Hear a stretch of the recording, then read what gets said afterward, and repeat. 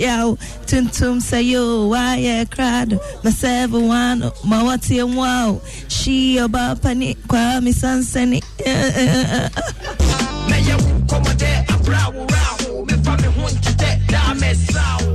Now it's happening tomorrow at the Silver Star Towers. You may want to grab your ticket for 60 Ghana cedis. On all our social media platforms also, you can access that and then get your tickets as well online. But let's check out what's trending on social media. Maps, we're getting ready for tomorrow, right? Oh, yeah. Oh, I've got my dancing shoes, my dancing pants, everything. I'm ready. My voice is ready. We are entering the 90s tomorrow.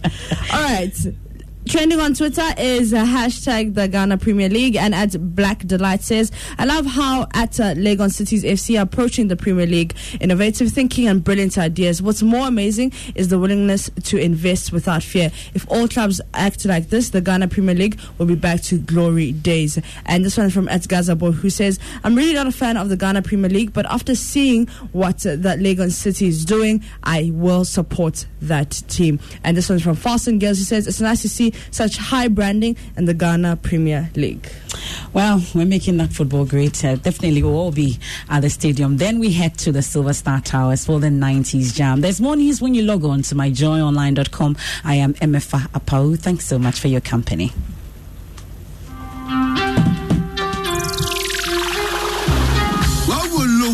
Your message is simple. If you say MTN Momo, it keep life very simple. This trip for there, you're 200%. Top up your airtime with your MTN Momo wallet. A one breakthrough the pie. Enjoy 200% bonus on any amount you recharge with your MTN Momo. I'll make sure 3 times your recharge money. You can't believe it, my boy. Dial *170# to top up your credit and feel the 200% essentially. For about the bra, now calculation the reality no. 72 Ghana cedis we are here 200%. 75 Ghana we are here 200%. 20 Ghana we are here 200%. 200% bonus no. You feel our Ghana's best network. Dial *170#. Now go option 7. Now back home. Now you claim your 200% bonus no. Just Momo it. We there for you everywhere you go. Terms and conditions apply.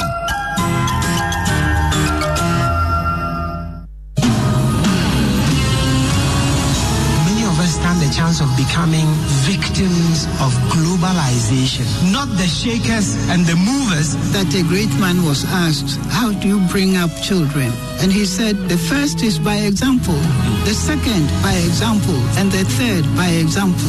What are the top 10 things? Ahmed, I should confess to you, it's a very difficult subject you're handling. If you ever found Kelly anywhere, sitting on 2, the 3 legs of those 2 are faith, fruitfulness, and enjoyment. Please don't pull any of these legs out. If you do, it will fall.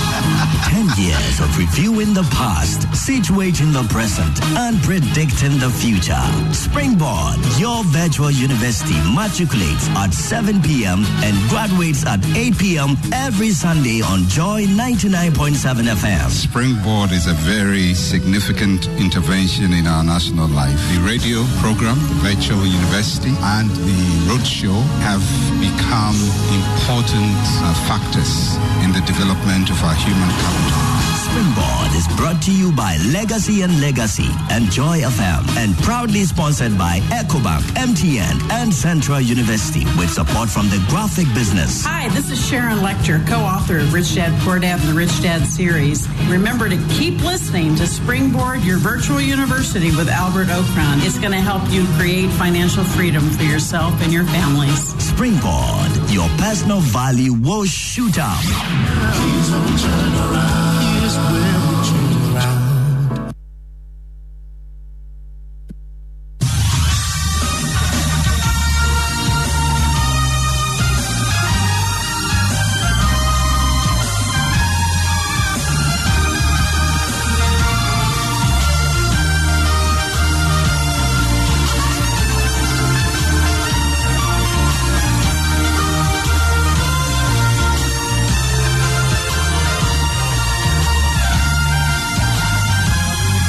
Bringing hope to many around the globe. Transforming lives into legacies. Living Word with Pastor Mensa Otabil.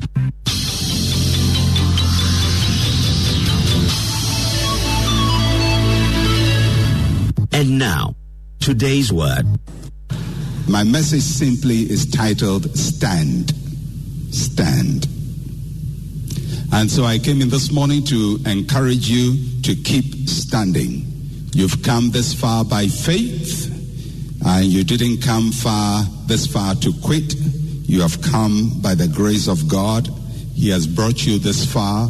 And just to make it to the end of December, in every year, 31st December, is just something to be grateful to God for, because there were many moments in this year when you felt like life was not worth it. But thank God you stood. So turn to somebody next to you and tell them, I'm still standing. I'm still here. I'm going nowhere. I'm still here. I'm still standing. Amen.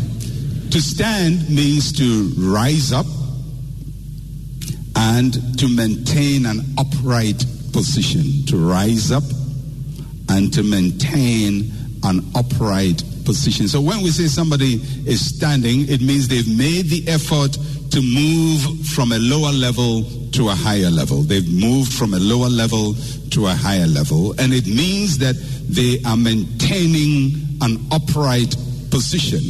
Chest out, legs firmly fixed and positioned. And God wants each one of us to stand. And in Ephesians chapter 6, verse 10 to 17, which is going to be a passage I will preach on next year, but I'm just using it this last day in another context, but next year I'll preach on it in another context. Ephesians chapter 6, verse 10 to 17 says something about fighting and standing. And this is what it says. Finally, my brethren, be strong in the Lord and in the power of his might. Put on the whole armor of God, that you may be able to stand against the wiles of the devil. For we do not wrestle against flesh and blood, but against principalities, against powers, against the rulers of the darkness of this age, against spiritual hosts of wickedness in the heavenly places. Therefore, take up the whole armor of God, that you may be able to withstand in the evil day, and having done all to stand. Stand therefore, having your waist girded with truth, having put on the breastplate of righteousness, and having shod your feet with the preparation of the gospel of peace. Above all, taking the shield of faith, with which you'll be able to quench all the fiery darts of the wicked one. And take the helmet of salvation and the sword of the Spirit, which is the word of God. Now, 4 times in this passage, the scriptures encourage us to stand. And we look at those 4 statements, and I'll group them into 3 occasions when the passage tells us to stand. The first time we see the encouragement to stand is in verse 11. It says, put on the whole armor of God, that you may be able to stand against the wiles of the devil. And in that context, it says if we're going to stand, we have to stand against something. So you're not just standing by standing, but you're standing in resistance. You're standing in opposition. You're standing against something. And what are the things that we're supposed to stand against? We're supposed to stand against whatever the devil throws at us. Whenever you take a stand for God, you have to deal with spiritual attacks. So Paul calls those spiritual attacks principalities, powers, the rulers of the darkness of this age, and he calls them hosts of wickedness. That means a lot of wicked stuff. So for a person who resolves to live a holy life for God, there will be all kinds of things you have to stand against. The day you decide, I will stop smoking, somebody will smoke right in front of you. The day you say, I'll stop drinking alcohol, I'll not get drunk again, somebody is going to send you a nice bottle of wine, which you got this Christmas. The devil is a liar. that Christmas present was not from God, because you had determined that you will not drink, and then they sent you a drink. It is something coming against you. The day you decide, I'm going to live holy, I'll be faithful to my wife, then somebody comes around and gives you a call. For the person who wants to build a good marriage, you have to expect that there will be evil powers that come against you. For the person who wants to succeed in your life's mission, there'll be all kinds of arrows thrown at you to bring you down. You have to make a decision that whatever Satan throws against you, you're going to stand. Whatever comes against you, you're going to stand. Whether it's a conspiracy of the devil, whether it's a principality coming against you, whether it's a power coming against you, you're going to stand. And you are here because the devil threw all kinds of arrows against you, but here you are on 31st December still standing. Stand against everything that Satan throws against you. Stand against the feeling that you are losing.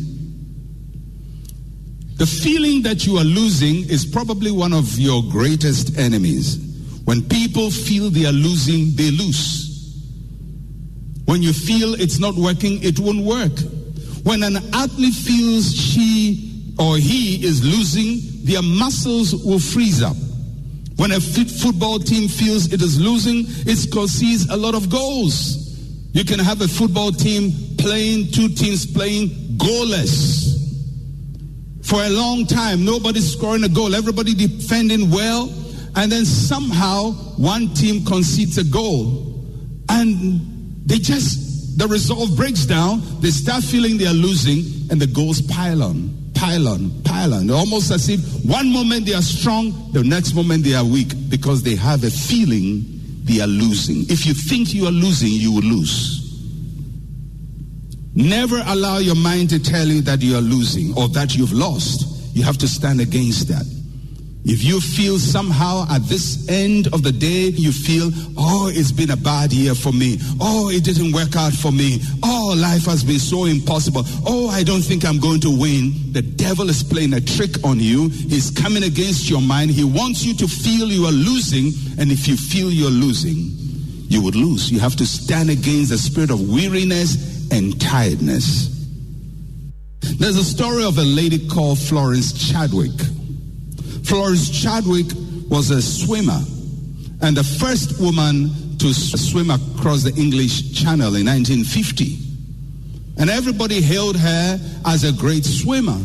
She took on a challenge to swim from what is called Catalina Islands. It is off the coast of California in the United States. And she was swimming from Catalina Islands to the mainland California. It's a 26-mile distance. Florence Chadwick, who is a world swimmer, world class, everybody knew her as a formidable person, decided to take on this 26-mile swim. And as happens usually when you're swimming, you're not alone. There will be other boats and there will be sometimes people, your coach, urging you on, keep on swimming, keep on swimming. So she starts swimming. And as she swam across, getting close to the California mainland, a fog developed. Thick fog cloud. And she couldn't see. And she kept going and going, but she couldn't see. And people were encouraging her. Actually, her mother was in one of the boats near to her and telling her, Florence, go, Florence, go, Florence, go. But she couldn't see, and she felt like she's going nowhere. She felt she's not making progress. She's swimming in circles because she can't see the end. So somewhere in that whole effort when she's swimming, and it's not that she's just exhausted, but just she can't seem to, she feels she's losing. So eventually she signals to the boat and says, I'm quitting. I can't swim any longer. So they picked her up. This is in 1952. They picked her up and took her to the coast. And when they took her to the coast, she realized that she had swum for 25 miles and a half. 25 and a half miles. She had only half a mile to go. And she was later interviewed and asked, why did you quit? She said, because I couldn't see the coast of California. I couldn't see it. If the devil wants you to quit, he will make you stop seeing it. That it's over, it can't work again. The marriage is over, the business is over, your life is over, nothing is going to work. And when he puts that cloud in front of you, you may be the best swimmer, you may be the best athlete, you may be the most intelligent person, you may be educated to the highest level, but if he fogs your understanding and you don't see it, and the fog just stays in front of you and you don't see it, you're going to quit. And I came here to tell somebody this morning, you've swum for 25 and a half miles. What is left is less than what you have conquered. You have worked hard, you have labored hard, you have stood firm, you have survived adversity, you have overcome impossible situations. Stand! Because right across the street, there is a victory waiting for you. Right across the street, there is victory waiting for you. Right across the year, God is bringing you into something bigger and better. God is bringing you into fulfillment. You've worked, you've done all the hard work already. Don't stop swimming. Don't stop running. Don't stop standing. Don't give up now. Tell somebody, I'm still standing. And I will keep standing. The greatest tragedies in life occurs when people work so hard and fail at the last moment because they are discouraged, they are weary, they've tried and tried and tried and tried, and they feel like they've made no progress. But I'm just here to tell you, you are making progress. You are swimming well. You are standing strong. Keep standing, keep swimming. You are making progress. You're going to get there. It's hard. Your muscles are weak. The storms are getting against you. The fog is blinding you. You can't see. But as you keep swimming, you are getting closer and closer to your destination. Keep standing. So Paul says to us in Ephesians, stand against the wiles of the devil. The second time he tells us to stand is in verse 13. He says, therefore take up the whole armor of God that you may be able to withstand in the evil day, and having done all, to stand. Having done all, to stand. Paul encourages us to withstand and to do everything we have to do to stand. Having done all, to stand. If you're going to stand, you have to do everything you have to do to stand. Do everything. Pull your intestines along. Pull your lungs along. Pull your heart along. Even when your muscles are tired, let your heart keep beating. Having done all to stand in, what Paul is saying is, don't be half-hearted about this thing.